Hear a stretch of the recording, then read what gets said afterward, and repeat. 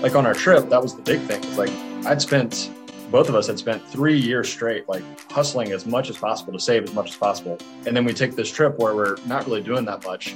And that space to just think about things and come up with ideas was way more valuable than I ever would have thought. I thought, okay, this is just a hobby. It'll bring in a little bit of money. And then went from that to, wait a minute, if I really focus on this and we both collaborate together, we could probably grow it into something bigger than that. And so that space to think was really important. Welcome back to En Route, the Power of Travel podcast. We are your hosts, Kim and Aaron, and we got a great interview today for you.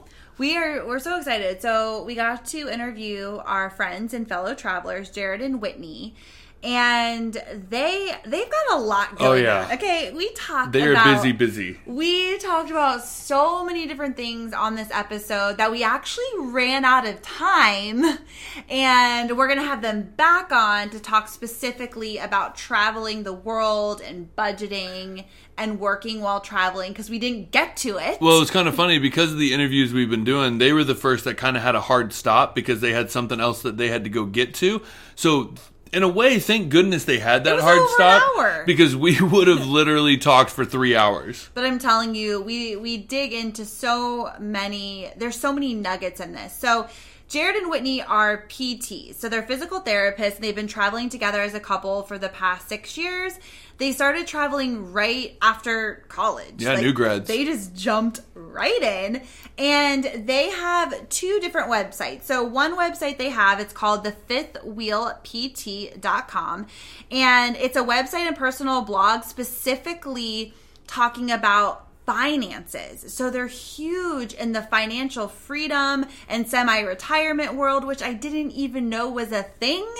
But it's a whole community of people out there who are determined to work less, travel more, and live more. And we really dig into how to set yourself up as a traveler to be able to live with more financial freedom and to pay things off, build a savings account. We talk about investing and tips for people who have no idea, like Aaron and I, something we want to learn more about, but tips for people to get started, really cleaning up their finances and getting on a path that can really help them get more financial freedom and time freedom. Those are the 2 most important things. Well, and what I love about their story too that came out is they've just literally learned what they were passionate about, learned something they wanted to learn more about, and then applied it in their own life, and then are now teaching it. They're not financial advisors. They don't have financial degrees. They literally just put pen to paper and eyes to computer and read and learned and now applied it, and it worked. And so they just give what they've learned. And we learned so much. We were like, Aaron and I were like taking notes. We're like, okay, we need to go back. And like, we could have picked their brains all night just on the finance part of it. But they're also huge mentors and teachers for traveling therapists. So their other website is called Travel Therapy Mentor. And that's where they have tons of resources to help travelers get started and to really set themselves up for not only success as being a traveler and getting them acclimated and prepared for the traveling world, but also financial success. So they also, they weave in a lot of the finances in with traveling. And so they are a great resource for that. They also have a Facebook page. Again, this is all Travel Therapy Mentor, where they do weekly videos where they show up and they are just dropping so much wisdom about the traveling industry. That's why they had to get off with us, because they had to jump on their training that they do every Sunday. They are just a plethora of knowledge.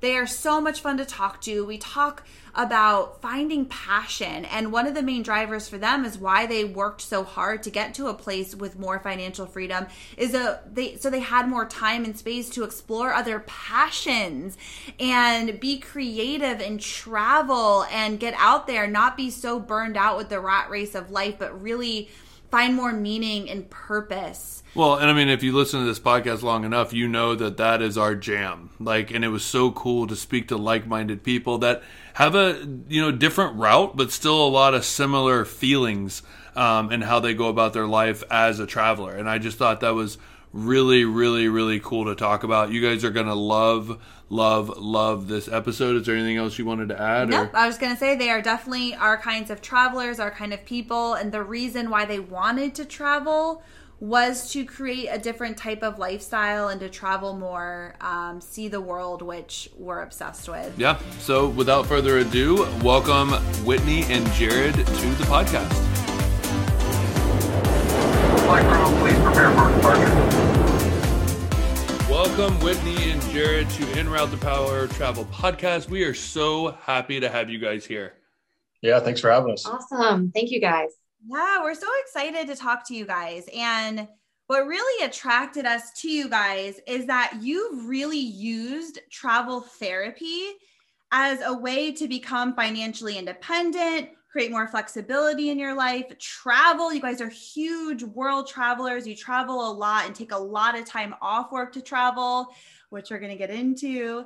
And also you are entrepreneurs and you work on tons of other passion projects. And so there's so much that we want to dig into with you guys. And it's funny because we were chatting when I started writing up, all the questions and stuff that we wanted to talk about. We were laughing. It's like, oh my gosh, this is like a 5-hour podcast. Like there's so much that we wanted to pick you guys' brains about because you guys are doing so much. So let's just kind of jump into it and let's take it back and really kind of dig in a little bit to your entrepreneurial journey. And you guys are travel therapists. How long were you traveling as therapists before you got inspired and got the idea to start your first website, your first blog about really educating other travelers on creating financial freedom and personal finance? Yes, we started traveling as new grads. It's been about 6 years now, and it was about 9 months into our travel therapy journey. We'd done about 3 contracts when I basically decided to make the Fifth OPT website. And the big reason there was I got a ton of questions from therapists and friends and family about a variety of topics. So I was like, hey, if I start a website and write articles about these common questions that I get, then I can just send those articles to people instead of typing out a lengthy response every time. So it kind of started as just a way that I could save time responding to people's questions. So I never really anticipated it growing into like a business or anything. It was more just a way to answer questions in the beginning. Yeah. And, at the time when Jared brought it up, I just felt like overwhelmed enough with like figuring out the nuances of our own life. Like I felt so busy with starting our careers and traveling. And I was like, how are we also going to have time to do this? But, Jared was really passionate about wanting to do it. He's probably a lot more entrepreneurial than I am. And I'm really glad looking back that he had the idea to do it because it's blossomed into so much more. But a big driver back then was like when we started back in 2015, there just wasn't a whole lot of information out there. And Jared was really digging into just like forums and like things. There just weren't all these Facebook groups and there weren't all these bloggers out there. And so it just felt like there was a need to write down some of what we were learning and experiencing to help other people along their path. And then also it was like, well, once you already have a blog, you can also write about your own travels. So we were like, well, this will be fun because we were living in an RV, like we could write about our own stuff. And then Jared loves to write about finance too. So it just kind of became this like catch-all, like we'll just write about stuff. Yeah, it evolved over time for sure. But I think it was a combination of wanting to write about personal finance, financial independence, and travel therapy and kind of merging those together. That was and really just answer the questions I was getting commonly from classmates and things like that about travel or about personal finance. And it just grew from there. That's always where the best ideas come from, right? It's like people were asking questions and you're like, hey, let me try to streamline this process in a way that when someone asks me something, I can just send them to the blog or, send them to a podcast or a YouTube video. And that's how a lot of these, side hustles or small businesses get started, is just a void in the market that there's a need for. Well, what's the fundamental basis of any entrepreneur is you have the ideas and the thought process is there's a need, there's a void in the industry, and let me fill it with something efficient. Yeah, yes. Exactly. Absolutely. Okay, Jared, and maybe I could be wrong, but it seems like you're really the one that's hardcore into the personal finance and kind of what inspired this whole idea when you started your first blog geared towards finances. Were you always really into financial freedom, or was traveling kind of what kicked that off for you? Like, what came first? It was, I think I've always been like a pretty big saver. So I can remember, as long as I can possibly remember, saving money, like any money I got for birthdays or doing chores and stuff like that, I would save all of my money. And so I don't know, I think I kind of grew up in a situation where my family wasn't great with money. And I think seeing some of the frustrations they had really made me realize, hey, if I can save money, then I don't have to have these same frustrations. And so I think that started at a really young age. And it kind of was on the back burner through undergrad and grad school because I didn't have that much money. Like, I was working part-time and just doing the best to get by, but didn't have a lot of money to save. So it kind of was on the back burner. We were doing a little bit with credit card rewards, even back then. Yeah, I would still like do some credit card reward stuff, but nothing major. And then really, I think the obsession with personal finance and investing came from probably 5 or 6 months before graduation. I was like, okay, I've got almost 6 figures in student loan debt. What am I going to do with this? And that kind of searching for options for how to handle that led me down a rabbit hole of personal finance, which led me into financial independence. And then I just started reading and listening to blogs and podcasts nonstop. And that was the beginning of everything. So by the time I started writing about it, I had been really heavily reading and listening for about a year. Wow. So like when you were a kid, kind of what you said is like, basically you saw family issues with money. Were you saving for something in particular? Were you saving to buy things, or were you just saving for down the road of like, this is kind of an emergency fund? And that's how your mind frame was. If you can remember that young, I'm just interested in what you were thinking about at that age. Yeah, it was just saving to save. I'm just, I guess some people are natural savers. And I think seeing my family like having issues paying bills and stuff like that, I was like, they wouldn't have these arguments or whatever if they had money saved. And so for me as a kid, I was just like, oh, saving money will avoid a lot of these things. And that, as long as I can remember, that's how I felt about it. Huh. Yeah. You had mentioned your fifthwheelpt.com, which is the website where you have all of the resources for, financing and budgeting and student loans and, cryptocurrency, and all of those things, which we're going to dig into a little bit further on into this conversation. But okay, so you're starting this blog and you guys are like, wow, this is fun. And we're sharing what we're learning on the road. How long did it take you to realize, okay, maybe we're onto something here. Maybe this is catching on and people are actually paying attention and other people are reading this besides like my mom? Yeah, it took quite a while. I would say in the beginning, I was never a really good writer. And Whitney was always the editor, and I always felt like my writing was very subpar. So starting a blog was way out of my comfort zone in the first place. But like I said, I would get these questions and I'd write out long responses every time. And then I was like, okay, if I just write this down one time and I can link people to it, it'll be a lot easier. So that's how it started. But then once I started writing, I realized like, oh man, I've learned a lot of stuff in this, past couple of years that I could really put out there and help friends and family and coworkers, acquaintances, whoever finds it. Maybe help them to spark their passion like, some of this stuff did for me. And, everyone relates with different stories. And our story was fairly unique as healthcare travelers and traveling in an RV and all that. So just being able to put it out there was exciting. And I got really excited about that, wrote a ton of articles that first year. And it was probably after the first year or year and a half when, the readership really started to increase and we started getting some like search engine optimization things going for us and more people coming from Google and finding it, that we realized like, okay, well, if we focus on this, maybe it could actually be a source of pretty significant income at some point. Yeah. And it was like, it went from just being more of like for a hobby to, once you start to see you could earn a little bit of money. And I think you stayed net positive from the get-go because it started off as just using like a free blog platform. You didn't invest any money in it up front. You just sort of took it from the ground up. And so even when you were just able to turn just a very small profit after a year and a half, you were like, oh, we could really maybe turn this into more. Yeah, that was the thing, is from the very beginning.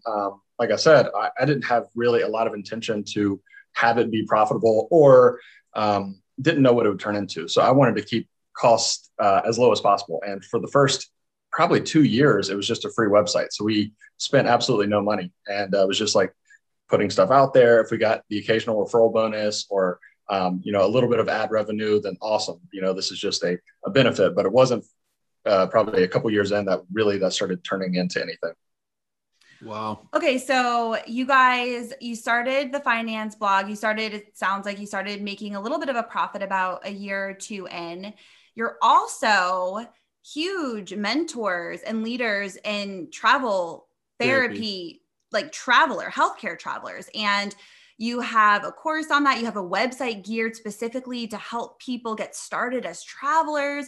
And so when did that come in? Like, when did you decide to kind of start almost a completely different, website or side business that's geared towards travelers specifically? So that started probably about 3 years into writing. We had been traveling. I think we'd been traveling 3 years, so maybe 2.5 years on the website or something like that. And what I realized is the website was very scattered, because I have a lot of things I like to read and learn and write about. And you never know, at least for me, I never know like what idea I might have that just sparks my interest and I want to write about it. And what I realized is that's great. I like to write about a lot of things, but people want to go to a website for something specific.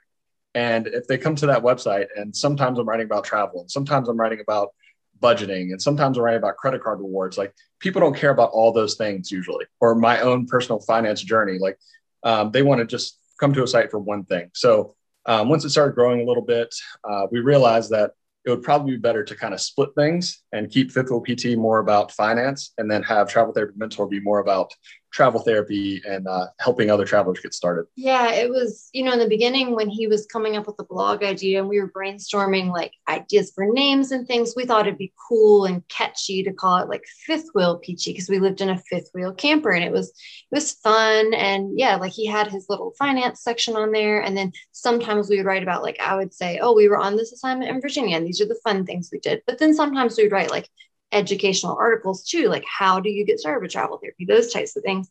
But we figured, like, if we really wanted to maybe make it more profitable and just target an audience to say, hey, we want to teach you about travel, we kind of needed to come up with like a different name. And so we went back and forth about, should we just change the name of the blog, or should we just start a whole new thing? And ultimately we decided to start a whole new thing, and we started calling it Travel Therapy Mentor.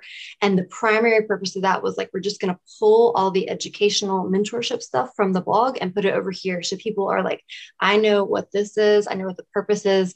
And that way too, when they Google it, they're like, where do I find out education and information about travel healthcare? And they type in some of those search words, and this is what comes up. They're like, oh, these people mentor me on getting started with travel therapy. Duh. So that was our goal. Huh. So it sounds to me like, you guys are spouting off some pretty intellectual kind of business understanding. Was that always there, or did you guys start as that creative project and then kind of start to learn the business aspect of it? Because it just sounds like foundationally you guys understood what it took to get people to your site and to get people reading on your blogs. Well, let me just add on to that, because, we have clinical backgrounds, right? Like we all work in healthcare. And so building a business is its own set of skills. So learning SEO and, getting people to come and want to, read your blog or connect with you on Facebook, and, what all the things that go into building a business, and emails and posts and so many different things.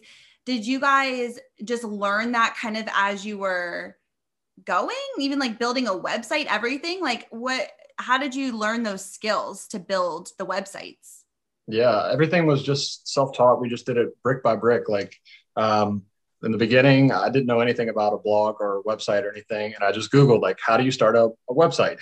And started there, watched videos and read articles and got that started. And then, so for the first maybe 6 months or a year, just writing consistent articles. And then after that, I'm like, okay, well, what ways could I get more readers? Online communities are great, and also search engine optimization. So then I just started Googling those things, like how do I do this? So everything was just gradually over time. And for the first 3 years or so, we were very busy, working a ton, back-to-back contracts. So it was very much like a weekend thing. I would just pick something that I wanted to learn about and gradually just learn more about that over time. Yeah. And I have to give Jared all the credit for that. Like, he just has this self-starter mindset. And like, when we get into talking about like the finance stuff, people are like, do you have a finance undergrad? Like, do you have a business degree? He doesn't. He just takes advantage of what's available at our fingertips. And he's like, I want to learn this. So he will literally consume, guys, I'm not kidding, like thousands of hours of podcasts. He has gotten to the point where like these podcast apps will let you listen to things at 2 and 3 times speed. He listens to every podcast there is, reads every blog there is, reads every book. Well, not every, but you know what I mean? yes. Like, he just over the years was like, I want to learn about this thing, so I'm going to teach myself. And we have very different like skill sets where he'll learn all these things and he'll be like, this is what we should do. And then I'm more of the like, okay, I'll log on to, you found that maybe WordPress is the right one for us to use. So I'll log on to WordPress and figure out how the interface works, create the pages to look pretty the way I want them to look. I'll edit all the words. I'll create the posts for Facebook, but he is like the idea guy. He just like comes up with it, learns about it. So it was definitely self-taught. Yeah. I think a really important thing for us is that, or probably for a lot of people, is they don't start something just because they don't know everything about it. And instead, I was just like, well, I don't know everything about it, but I can figure out things one thing at a time. And, if over time it grows to something wonderful, if it doesn't, then, at least I'm not really out much except my time. So I always had that kind of attitude. I love that, because we always talk about this, and especially when people come to us about, wanting to start anything on the side nowadays, with YouTube, with podcasts, with books, with all the resources, even just with traveling, people who want to get started with traveling, there's so many incredible resources that you can learn anything. Everything is figure outable. We always say that. It's a quote by Marie Forleo. And it's such a great like mantra to live by, because don't let not knowing how to do something hold you back. Just learn little by little and just take the next step. And then you figure out the next step from there. It's a building block. It's a process. And I think, go ahead. No, I was just going to say, I also love in you guys is just kind of chatting back and forth, especially talking with entrepreneurial couples. I love how just kind of unintentionally you guys figured out what each other is good at and then just kind of went with it. And it blends into like a great working relationship. Not that it's saying it's not tough at times, but it's kind of like how Kim and I have formed. There's just things that I have kind of morphed into that I'm way better at. And so when it comes down to those things, I do those, where Kim is better at scanning research and reading and reading blogs and listening to podcasts. And she comes with me to ideas. And then I'm more of a put it to action executor kind of thing with the big kind of dream. So it's kind of awesome to hear you guys just talking about that naturally, and hearing you guys' skill sets have really combined to make what you guys have created. Well, taking a side route really quickly, because you guys are a couple that works together and you're building something together, has that always been easy, as far as like you each seem to have your different roles and your different tasks, and you kind of work cohesively to, build the bigger idea? But was that always easy for you guys, or did you really have to sit down and have some conversations? Because it's not always easy working with your partner. No, I think it's really evolved over time. Kind of as I mentioned in the beginning, when Jared had the idea, to me, it seemed like I didn't really want to go down that road at first. Like, I just felt like my 40-hour work week and dealing with just your daily in and outs of traveling and moving from place to place. And like, also we were new clinicians, like we were new grads. I felt like that was enough. And we had our weekends already busy with just wanting to explore and do things. And I was like, that sounds like a lot of work.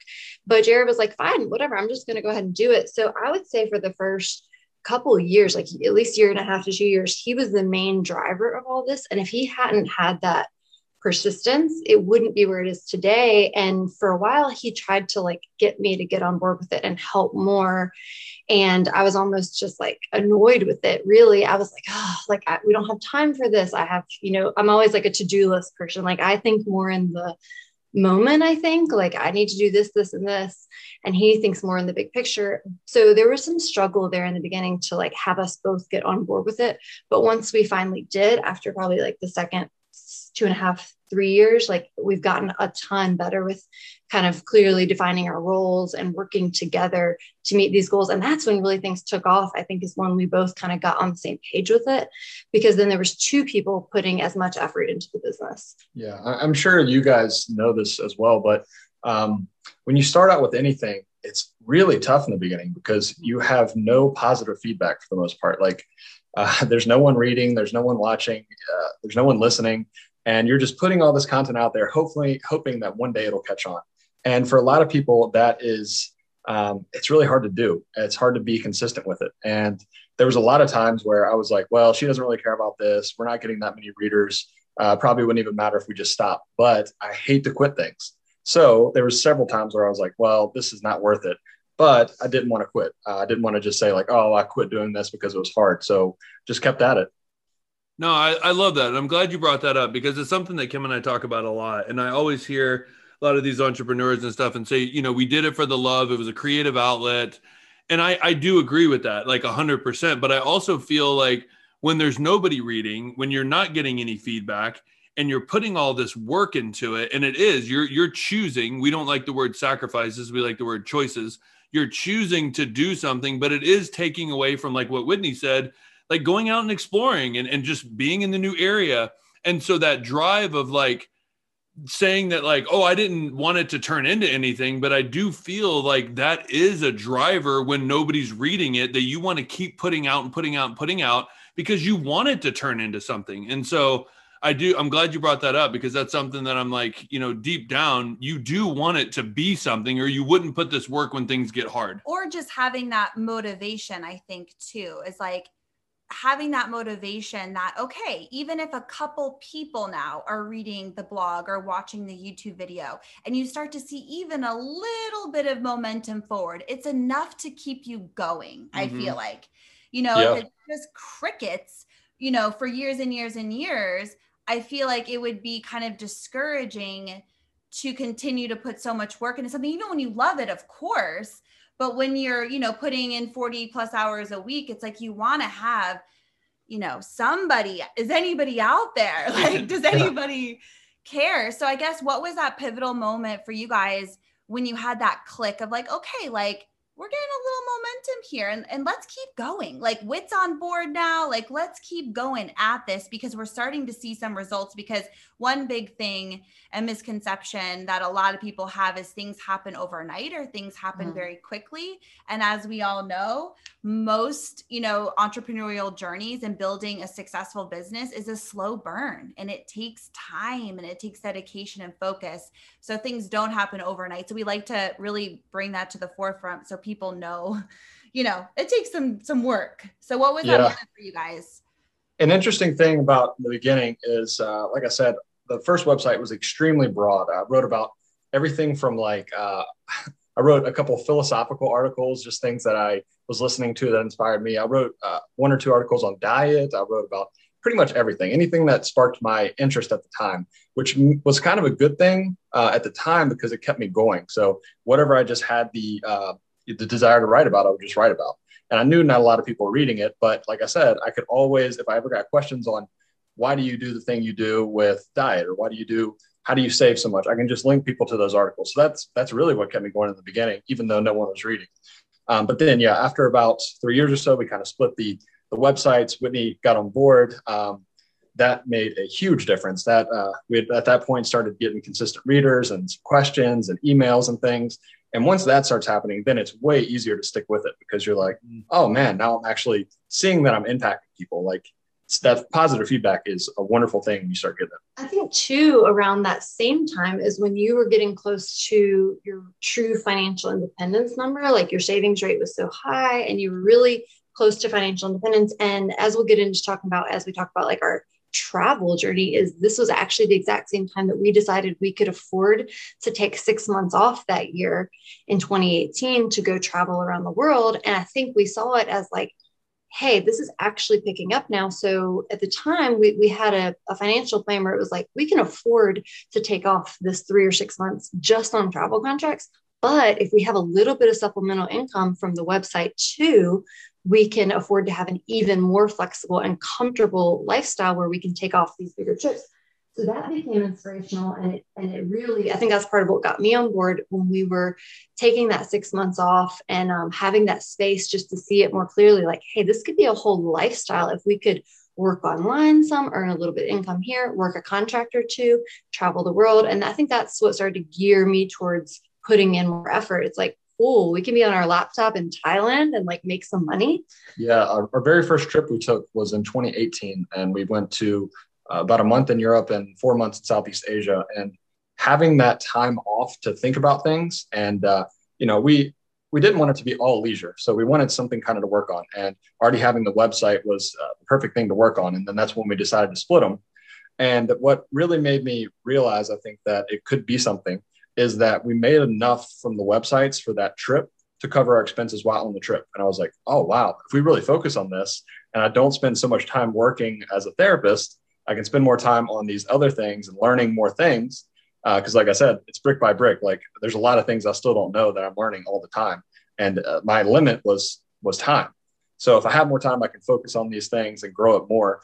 And so seeing that it was actually bringing in enough income to cover like our expenses was a really cool thing. And that really shifted the focus. Yeah, that's when we started our journey to like transition from being more clinical and healthcare to being more entrepreneurial. And I can remember like being in Chiang Mai, Thailand, and creating Travel Therapy Mentor, like logging in, creating the website. Mm-hmm.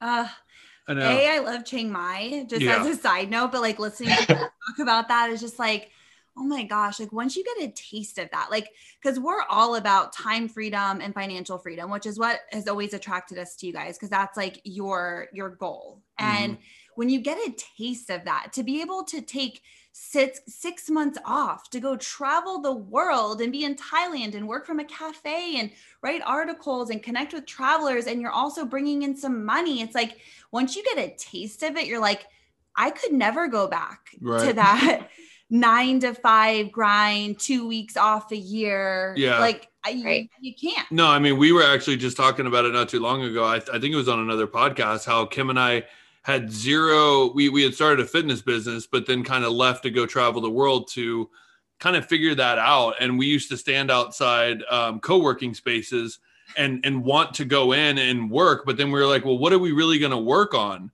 And so it was just kind of that like weird kind of feeling / I guess you would say manifesting in a way. Like one day we're going to come back and we're going to be in these co-working spaces and we're going to have real work to do. And we're going to be like one of the other digital entrepreneurs. And like, that was always a dream of ours. Because it's addicting and it's amazing. And just having that time to travel, to think, to be clear, it's just an inspiring place to be. And that's what we're all about, is just that power of travel. Because, I mean, it's just amazing, the ideas that come and the routes that you can go. It's just a beautiful, beautiful thing. Absolutely. Yeah, the best ideas I've ever had have always come from just having empty space to, I'm not specifically trying to think about anything, but like, going on walks or something like that, I'll have ideas to write about things. Or like on our trip, that was the big thing, is like both of us had spent 3 years straight, like hustling as much as possible to save as much as possible. And then we take this trip where we're not really doing that much. And that space to just think about things and come up with ideas was way more valuable than I ever would have thought. I thought, okay, this is just a hobby. It'll bring in a little bit of money. And then it went from that to, wait a minute, if I really focus on this and we both collaborate together, we could probably grow it into something bigger than that. And so that space to think was really important. Yeah, I totally agree with you. That's something we're super passionate about, is encouraging people to take these longer trips, whether it's, a month or 3 months or a year. Especially being healthcare travelers, we get to utilize our lifestyle, and it's very easy if, you set yourself up financially, which we're going to get into next, but you have your finances set up where you had that space to go. And when you give yourself that breathing room and that time and that space just to focus on yourself and to be creative and inspired, like so many incredible ideas come from that, life-changing ideas. I think everybody should take that time to go. I agree. And just connecting. We didn't even know traveling long-term was really a big thing. We didn't know digital entrepreneurship was even a real thing until we were out there and talked to other people who were doing it. And we were like, oh my God, this is a thing. Yeah. Like, right. we have to do this, Right.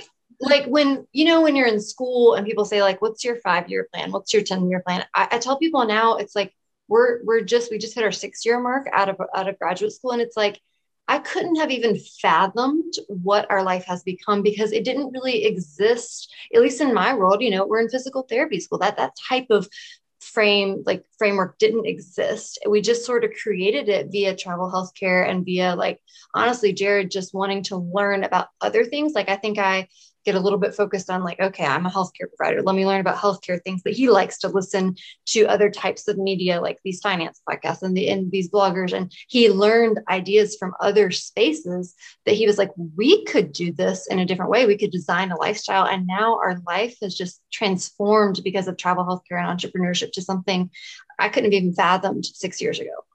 Well, you're so right, because I mean, that's what the beauty of having podcasts and having YouTube is. You're exposed to branches outside of your like tree that you've seen your whole life. And I used to tell Kim, I'm sure Jared, you can relate to this possibly, but I used to tell Kim, look at all these houses everywhere we go, these big houses, these people, there's so many people living in these houses. I just want to knock on doors and ask people what they do for a living, because I feel like my tree is really small and I need to grow information and learn. Maybe something will trigger in me, because I can tell you that the route we're going right now is not where I see myself down the road, but I don't have any information to go off of. And so now with the beauty of social media and podcasts and YouTube, you can really expand that and be like, wow, there's somebody trudging a path before me. I can do that too in my own way. And I think that's just an amazing thing that we have nowadays. Yeah, that's exactly right.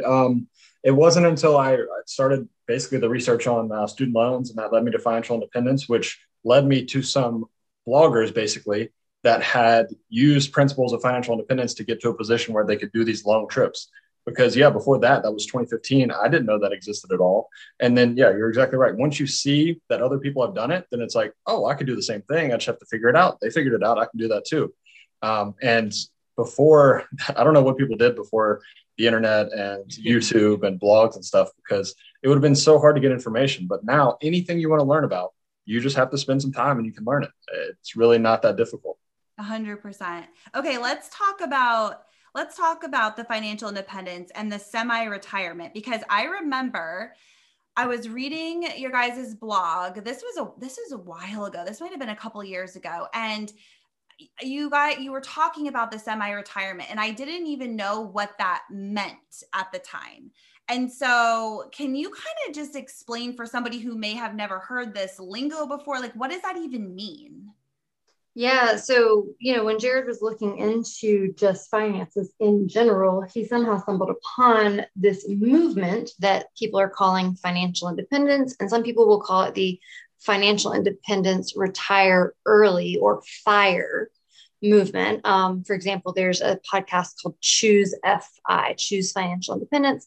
So by definition in this community, they define financial independence as being in a state where you have enough invested and saved that you can safely just live off of your investments and your savings without being required to work any longer.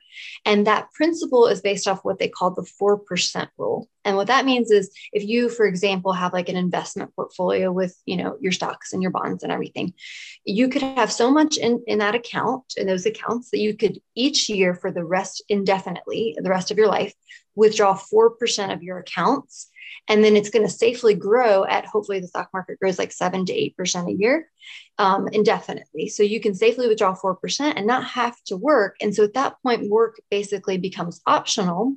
And a basis, this premise, basically, you have to know what your expenses are going to be. So you have to define how much do I need to spend each year to know how much you're going to need to withdraw to figure out what they call your financial independence number. So for example, if you're somebody who says, I need to spend $50,000 a year, well, then you'd have to run the math to say, how much money do I have to have in my investment portfolio to be able to safely withdraw $50,000 a year, which would be 50,000 times 25 to get that number. Mm-hmm.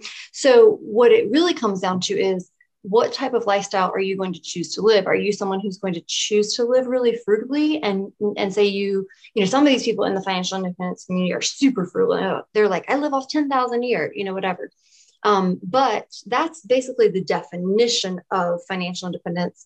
And then when people get to this financial independence number, a logical conclusion is they usually retire early, but some of them decide that they don't want to retire early because maybe they have other passions or other hobbies, or they still want to work part-time because they love their career.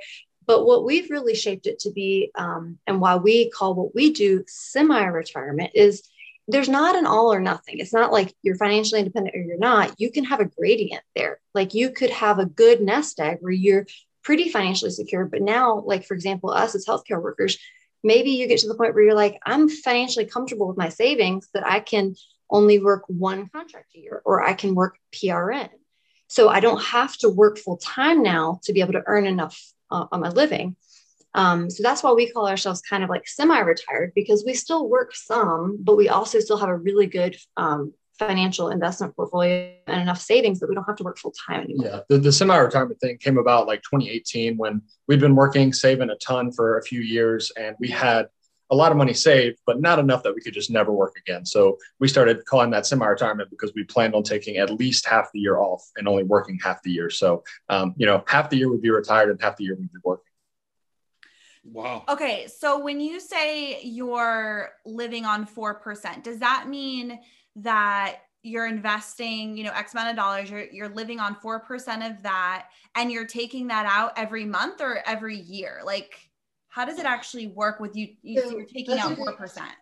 I'm going to let Jared kind of dive into the depths of that, but I will say it really depends. Like that's a rule of thumb that some people use, but then you get into your logistical questions of like, am I going to start withdrawing before retirement age, or which accounts am I going to have it in so I can safely get some money out? And there's all these logistical questions, but you know, the essence of it is like, you're going to put aside a big chunk of money so that you have savings. Yeah. So the importance about that 4% number and why that is so prevalent out there is because on average, like say you invest all your money in an S&P 500 index fund, the average return there over a long span is somewhere between 8 to 10% on average.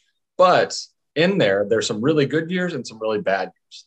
And if you retire and you plan to live off of your investments, and you're unlucky enough to start right when the market goes down, you can run out of money if you're withdrawing like 8 to 10%. So, you know, if 8 to 10% happened every single year and there was no variance, then you could withdraw that amount and you'd be fine. You wouldn't ever eat into your principal. But it just so happens that there are a series of years where the return is negative. And if you're withdrawing that much, you might run out of money. So the 4% rule is basically a really conservative estimate of how much you can spend per year based on what you have invested and not run out of money. And this has been tested in various historical timeframes in the market, and it's got like a 96% success rate. So if you can live on 4% of your total portfolio, then you have probably about a 96% chance of not running out of money in your retirement. So, you know, you have this gradient of people in this financial independence community. You could have your like true hardcore fire people who are like, I am legitimately financially independent and I'm literally retiring and I'm not going to earn another dollar. So I am only going to withdraw from my accounts. So then you have to go through a series of logistics. It's like, do I have it in a regular brokerage account that I can get out at any time? Do I have a chunk of it in a savings account I can get out anytime? If it's in a retirement account and you might face penalties to remove it, like from your 401k and things before the age of 65, there's a whole other logistical model, like there's like the Roth conversion ladder. Yeah. And we could go down a whole rabbit hole on this. So actually in the beginning, Jared did have this plan to be like, I'm going to reach this number and I'm going to actually go through these logistics of figuring out how I am going to safely withdraw 4% from my accounts. However, what happened around this exact same time is our entrepreneurial business started to pick up. So the truth of the matter is we haven't actually even had to start really dipping into, like, yes, we use our savings accounts, like our bank accounts, but we have not had to dip into our retirement accounts or anything like that. And it actually happens, it seems to happen in a lot of the financial independence community because once they've freed themselves from their 9 to 5, they might have some kind of entrepreneurial thing or something that's earning them just enough money to pay their, month to month expenses. Now they're not still able to continue to invest and like have a high savings rate, but they're able to earn some money via a blog or a part-time job or whatever it might be to get by on their month to month basis. Yeah. Something real quick to add there too is I thought I'd be one of those people that saves this number. So I came up with my number based on my expenses, 25 times my annual expenses. When I get here, I'll just never work again. But what I found is that as humans, we want to be productive. We want to work towards things. And when I reached that number, nothing was different. Like I still want to do something with my day, right? So that just became, instead of being a PT, now we work more online and the income we make is just icing on the cake, so to speak. Like we already have this big nest egg. We don't have to do it, but it's something we enjoy doing. So why not do it? Yeah. So that we can live off so for example, in the beginning, Jared, your savings rate was 70 to 90% some months. Yeah.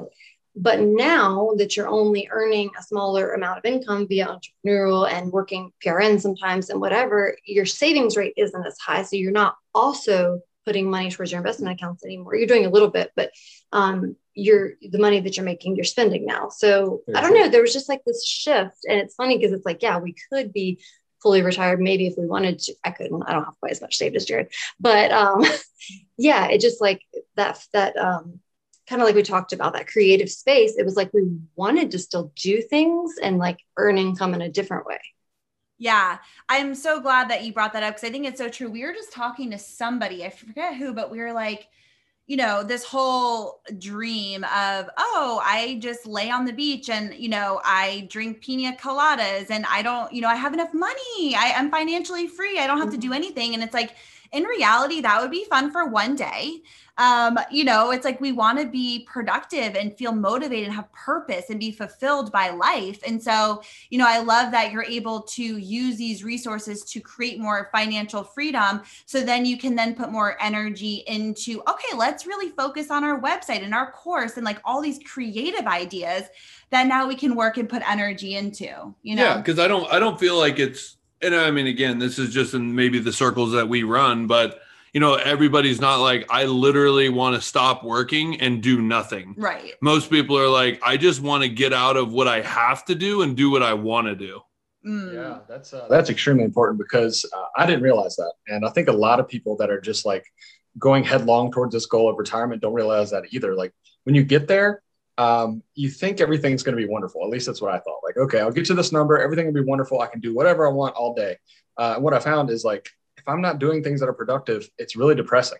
And so there was a time period where I was like, I don't need to work on the website. I don't need to work. I've got plenty of money. This is great. And in reality, it wasn't great. Like, a week or two of doing nothing might be fun, but a lifetime of that is not fun. So most people do want to transition to something that they care about doing and not something that they have to.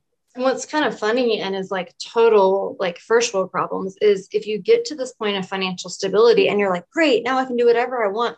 You're faced with, especially if you're young, like we are early in life, not like traditional retirement age. You're faced with like, what do I want to do? And now we have to sit around and be like, what do I actually care about? What do I actually value? Like, what are my hobbies? What are my goals?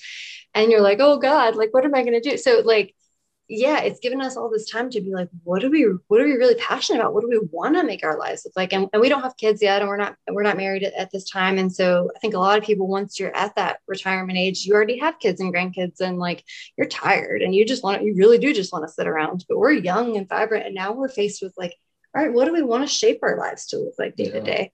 Yeah. I love how you said that was first world problems. I love that. Yeah, it totally is.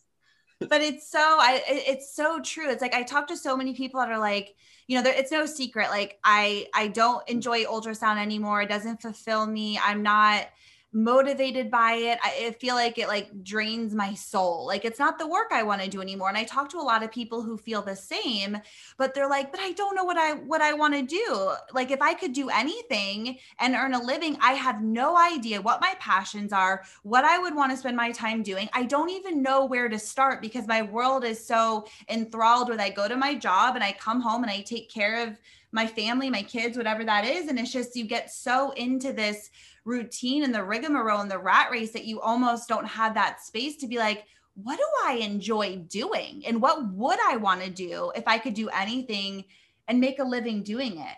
And I think that's why we always encourage people, if you can take that time to go travel, do it, because it will spark so many things in you that you didn't even know you were there, just because you have the space to be able to actually have these types of conversations that unfortunately most people don't even have.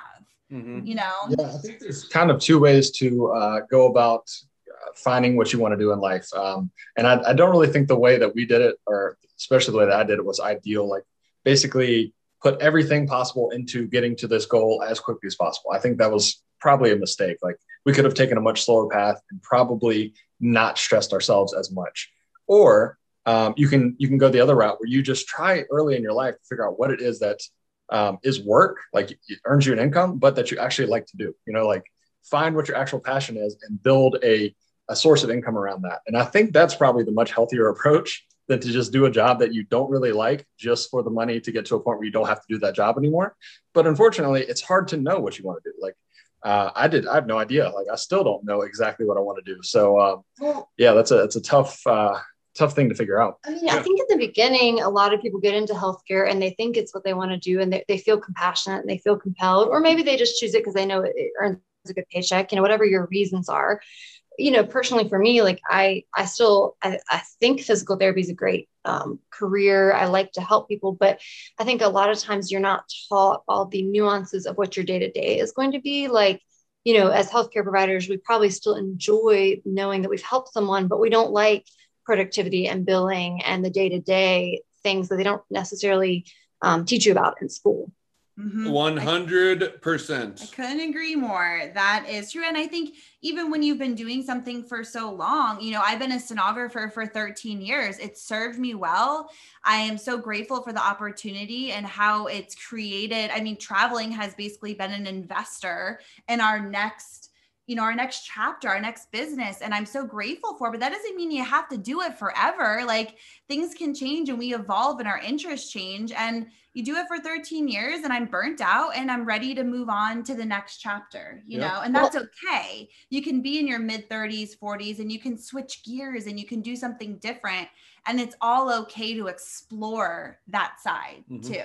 I think it's a huge point, because when we tell about our journey and other people are trying to identify with our journey, because that's what we're all doing when we read a blog or we listen to a podcast, we're trying to pick up pieces of someone else's story that we can apply to our lives. And we always tell people, you don't have to identify with our exact path, our exact reasons. You can just take what works for you and leave what doesn't. So there are certain people out there that would say, well, I'm not really a finance person and I enjoy my job. I enjoy healthcare. But what we always tell people is like financial independence and semi-retirement. If you even just take a little bit of those concepts and apply them to your life, you're gaining freedom, because a lot of people are very passionate about what they do. And so say for all of our example, healthcare. But if you get to the point where you're feeling so burnt out that you're really not your best self, you're really not enjoying it the way you should enjoy it, you're really not providing the best patient care. If you even just work to be that person who is a travel healthcare provider that is able to take 1 or 2 or 3 weeks between each contract, or you get to a point in life where you're settled down and you're able to work PRN or just work less hours, you're going to be a better person in that role, and you're going to get to fulfill other roles. So you can still do both, but like getting a good grasp on your finances will allow you the freedom to do one of those things or not. But if you don't get a good grasp on your finances, you're going to be stuck in that job, whether you're enjoying it still or not. No, I really love that you brought this up. I mean, it's a topic that just resonates with me so deeply because there was that point early on in my career that literally I wanted to get off of call, but Kim and I had made call a priority in how we paid our bills. And that feeling of I have to work, basically having 4 days off a month, working 60, 70, 80 hours a week just to pay bills was the worst feeling in the world. And I never wanted that again. And so I was going to say, and you actually enjoyed doing IR. You were just so burnt out because we relied on that extra income, that we had to work so hard to make ends meet, that it just takes the life out of what you're doing every day. Yeah. The whole like financial independence and semi-retirement, I think is such an interesting concept. And I love, of course, that there's this whole community, it's like once you learn about something, it's like you learn about, van life and oh my gosh, there's this whole community out there to connect with, or traveling or whatever it is. But there's this whole community of people who are living this way. And, we were laughing. So like we could just do a whole podcast just on finances, especially even Aaron and I feel like I have so many questions because we're in a process of wanting to learn more about investing and in the stock market and that kind of stuff. And just like could literally pick your brain all day just about this. But for someone who wants to just kind of learn more about this community, like what are some good resources to kind of get an understanding of where to start with all of this, the first steps they can take? I think the very first step that anybody can do, because what Aaron was saying there is very true. The worst feeling you can have is being stuck in a job you don't like, paying for things that you don't even get to enjoy. That's the worst. And so many people just get themselves in that position without even knowing they're doing it. They just, well, I'm supposed to get a nice house. Well, I'm supposed to get a nice car. I'm supposed to get this thing. And what happens is you end up having to work all the time to pay for those things that you don't have the time to enjoy. So, right. The first thing is creating some space between your income and expenses to just have breathing room. But even before that, I think the main thing is to just make a list of your priorities. And I think most people, if they wrote down a list of their priorities in life, it's probably not to have the coolest house in the neighborhood or the very best car. It's probably more things like spend time with family, be able to travel around the world, be able to do things like that, and then you look at how most people spend their money and it's not at all in line with what their actual priorities are if they wrote them down. So the very first place to start is just write down what your priorities are in life. Like, do you really want to have a big house and you work all the time to pay for that house? Or would you rather have like a smaller place, but be able to have the freedom to travel and explore? And I think most people, if they think about it in those terms, they realize like maybe the material things are not as important as I thought they were.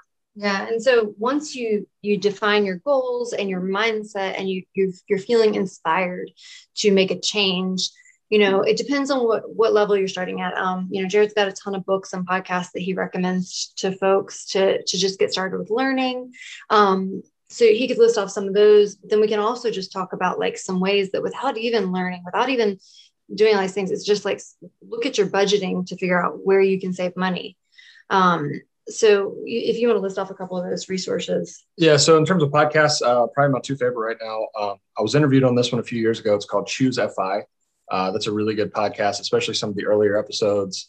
They kind of go into some of the minutia of what are some of the ways that you can save additional money? Like, well, how can you reduce your expenses? How can you increase your income? And how can you reduce your taxes? Things like that. And each episode will have its own emphasis. And so that's a really good podcast. There's also one called Afford Anything.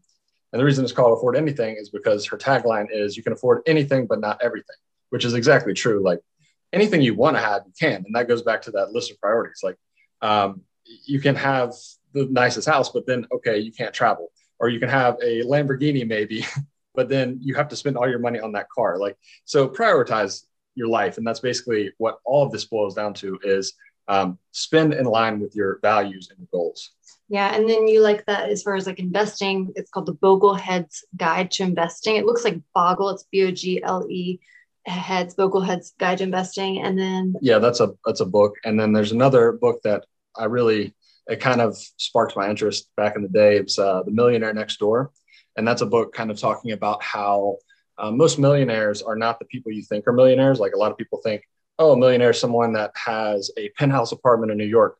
But in reality, most millionaires are like blue collar people that just were good savers. And over time, they're your next door neighbor. You don't know that they have a lot of money because they save a lot. And they were just had a moderate lifestyle and a decent income, and they just saved and they become wealthy over time. And realizing that, hey, I could do that. I don't have to spend all my money. I could just save and I could be a millionaire. That was like I guess a transformational idea in my mind. But as far as just saving in general, like I think you can conceptualize all this without even doing research. We have really boiled it down to some actionable tips, especially as it applies to healthcare travelers. When you're looking at your savings, you want to look at what we call the big ticket items. So the biggest categories of expenses for most people are going to be housing, transportation, and taxes. And there's actionable tips that we've come up with along our journey for how, especially healthcare travelers, can attack these three big categories. So housing is a huge one. As a traveler, you have to consider your housing back home if you choose to maintain a tax home, and then your housing at your travel assignment. So it's going to depend on whether you're someone who already owns a home and has a mortgage, and if that is your choice to maintain that home, or whether you're at a point in your life where you would like to sell that and downsize. If you're not, you could maybe consider renting out part of your house while you're gone to cut down on those expenses. Now, on the flip side, you're housing at your travel assignment. Now you just need to take into account what's your priority, what's your value. For some people, they just really, really want to have their own space. They really want that 1 or 2 bedroom apartment. So maybe you need to look at traveling to lower cost of living areas to try to cut down on those expenses. Or if you're someone who's willing to sacrifice a little bit and make the choice to share housing, like live in a room in someone's house or have roommates, if the opportunity arises, that's a place you can really make a big impact on your budgeting and put a big gap between how much you're earning on your travel paycheck and you're putting out in expenses. Second category being transportation. A big thing we see a lot of people make mistake of a financial mistake is buying a brand new car and losing a lot of value on that car in the beginning. So you're what is it? You lose like 20%. The average car depreciation is 20% in the first year, and I think 50% in the first 4 years or 5 years. So there's a lot of depreciation up front. So if you can avoid that, that's really helpful. So as far as bills and things, a lot of people are carrying around a big car bill that they're having to pay every month. So if you have the opportunity to buy gently used, cut down on those monthly expenses or that upfront cost, whichever it may be for you. And then obviously as a traveler, thinking about fuel efficiency, cutting down on gas, or thinking about shorter moves, like taking your transition from contract to contract, a shorter gap. So you're not wasting time and money driving from California to Florida, back to Oregon, back to Maine. Cut down those travel times, you're going to cut down on your costs.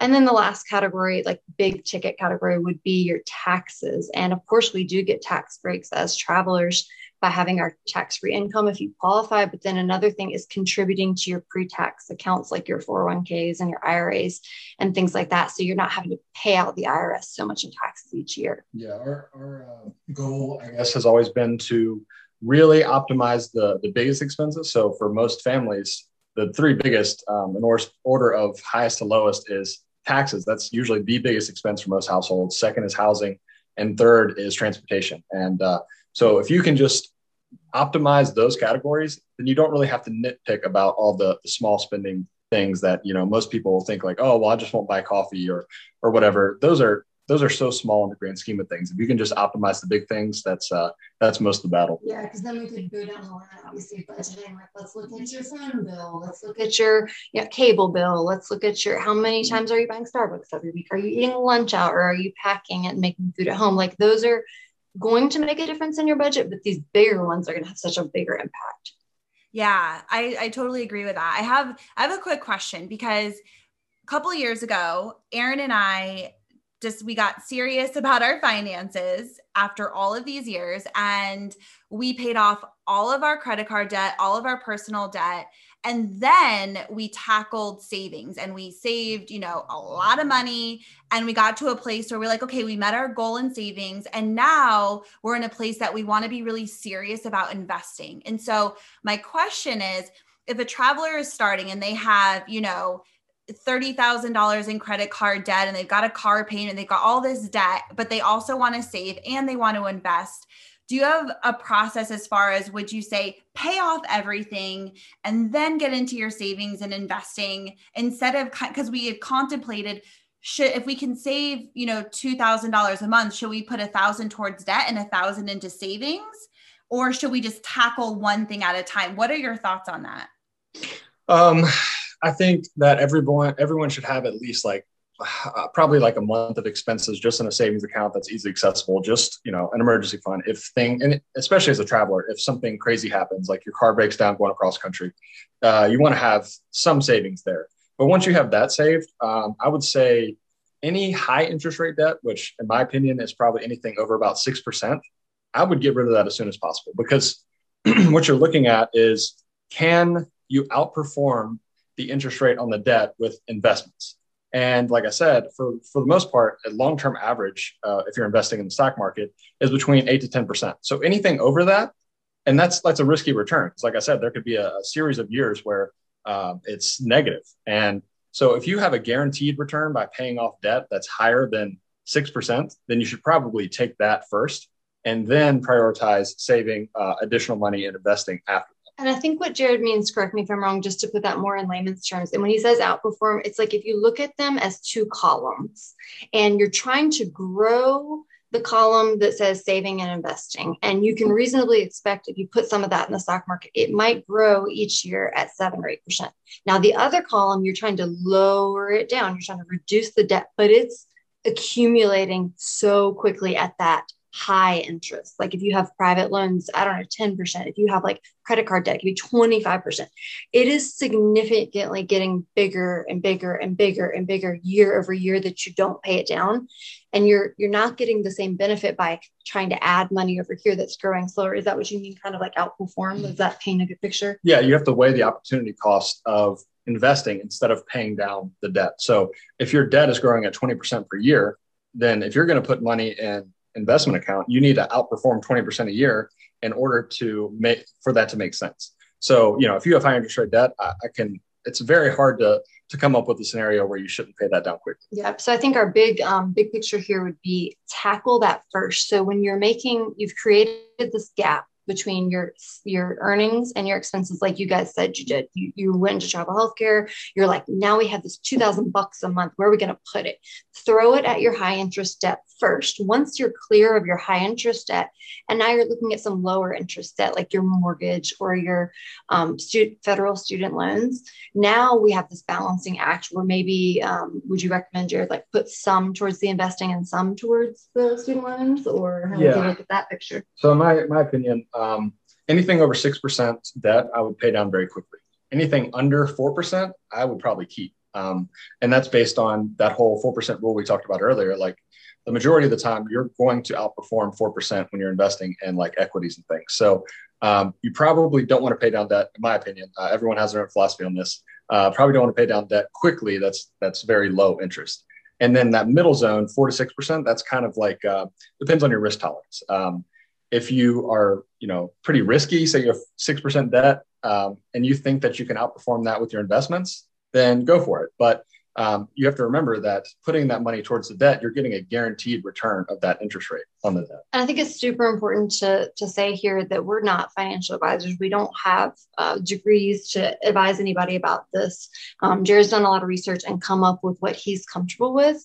But also in the long run, when we've had these conversations with people and, we've explained to people that we actually haven't paid off our student loans. We're actually on an income-driven repayment plan, and we're riding out that debt in anticipation of the forgiveness while throwing a lot of money investing. that's a personal choice. And we ran the numbers and decided for us, the calculations made sense. But what we're not factoring in there is the emotional baggage of carrying that debt. For some people, the emotional baggage of carrying debt, even if it's low interest debt, they would rather just have it done and know that they're debt free and have that win.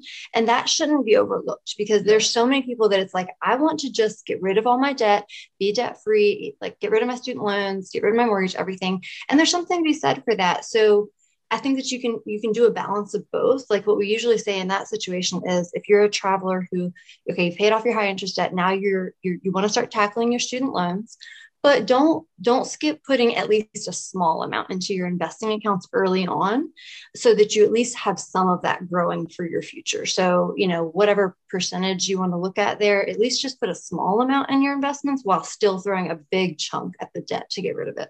Yeah, I totally agree with just that.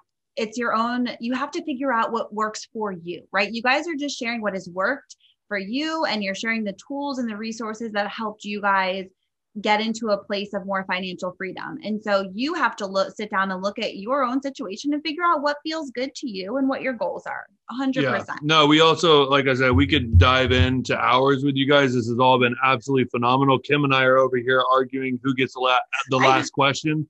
But I just want to say before we get into the last question, because we had so many questions we want to dig into with you guys traveling, and you're big, budget travelers. And we're going to have to get you guys back on to talk just specifically about your international travels and how you guys plan for that in budgeting and stuff, because that's something that's really inspiring and to me. Yeah, we'd love to do a part 2 would be great. That'd be great.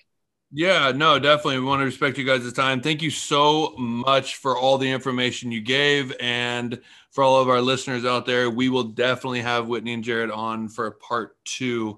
But yeah, guys, thank you so very much for this. This was awesome. And hopefully we will be talking to you soon. Well, thanks for having us. No, before we wrap up. Oh, okay. So, do you guys, first of all, tell people where they can find you, where they can access your blog and your website and your course and your Instagram and all of the things. How can people get connected with you if they have questions, want to follow up, all of the things? Absolutely. So we are on social media. The best place to find us either on Instagram or Facebook is at Travel Therapy Mentor. You can find us on our website at traveltherapymentor.com, and on our website at traveltherapymentor.com, that's where you're going to find a lot of that travel healthcare, how do I get started with travel healthcare? How do I understand the pay and the housing and all those things? If you guys are interested in taking our travel therapy course, it's called Becoming a Financially Successful Travel Therapist. And it's about 60 to 70%. How do I get started as a traveler? It's designed for a travel healthcare provider who hasn't started yet or is in their first couple of assignments, still learning the ropes. And then the other 30 to 40% of this course is all on these types of financial topics, like how can you be a financially savvy traveler if that's your goal, if you want to optimize being a travel healthcare provider who wants to save and pursue financial independence. So we really combine forces on that course. So you can find that on our website at traveltherapymentor.com/course if you want to learn more about that. Yeah, and if anybody's interested in my ramblings on personal finance and things like that. And we write about our own travels and stuff, like our international trips on our blog. fifthwheelpt.com. Mm-hmm. Perfect. We will link all of this too in the show notes, so you guys will have easy access to that. Do you guys have any trips coming up? Any new trips, plans, anything in the future that you want to share about, talk about? Yeah. So we just got back about a month ago from Mexico. We were in Mexico for 2 months. That was awesome. We had planned to go to South America again after coming back and getting some things in order at home, but a cool opportunity just popped up. So Yeah. So right now we're kind of on the fence exactly what our next step is going to be. If our interview had been in 2 days, I'd probably have a firm answer, but I had been working on getting my license to practice in Hawaii, and that finally came through. And so just out of the blue last week, a job opportunity popped up that I interviewed for.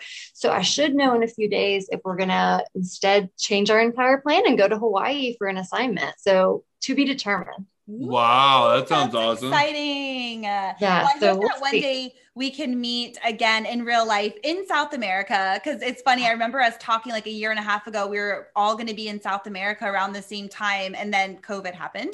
Yes. And we were thinking about maybe going when you guys are going to be there again. And, hopefully we can all meet up somewhere around the world sometime soon. Yeah, that would be awesome. I know. Well, if not, then at least we hope to see you at TribeCon if you guys have that in your plans this year, or do you think you'll be traveling? I think we're going to be traveling. So fingers crossed, we're going to be on the road. Okay. To be determined. We already have total FOMO, so you never know. We might just So stay tuned for that. But thank you guys so much for being on the podcast, and we will talk to you guys soon. All right. Thank you, guys. All right. Bye-bye. Wow, what an episode. That was a value-packed episode. Aaron and I actually, because they had this hard stop because, like we mentioned, they had their own training to get to. We had a timer going that was set for an hour, and we usually go between 45 minutes and an hour. Like we've been going a little longer in our interviews. A little over, but usually an hour we're wrapping it up. I looked down and we had 2 minutes left, and we hadn't even gotten to the juice of the travel stuff that I wanted to dig into. We had 2 pages of questions. I know, I was like, damn it, I'm so pissed, because I was so excited to dig into that with them. But we are going to have them back on the podcast to talk specifically about traveling and budgeting, which we're really excited about. And we hope you guys enjoyed this episode, and we're going to put all of the links, all the things that they talked about, where you can find them, their websites, their course, their Instagram, all of the things. We'll put it in the show notes. Well, even their suggestions on things that they've used to learn, their resources that they've learned from different podcasts and books, we'll put that in there as well. Yeah. So you can get all the deets down below. If you don't know, because someone asked me the other day, if you have the podcast and you're listening, you can just scroll up, and underneath it, there's show notes. Wow. Who knew? And we have all different kinds of links and resources. So scroll down, people. Definitely. Well, we hope you enjoyed this episode as much as we did interviewing them. Like we said, we will have them on again, but definitely share this out. Leave us a review on Apple Podcasts, and make sure that you click that follow button so that way you can be notified when these podcasts come live. And until then, we will see you next week. Bye. Bye.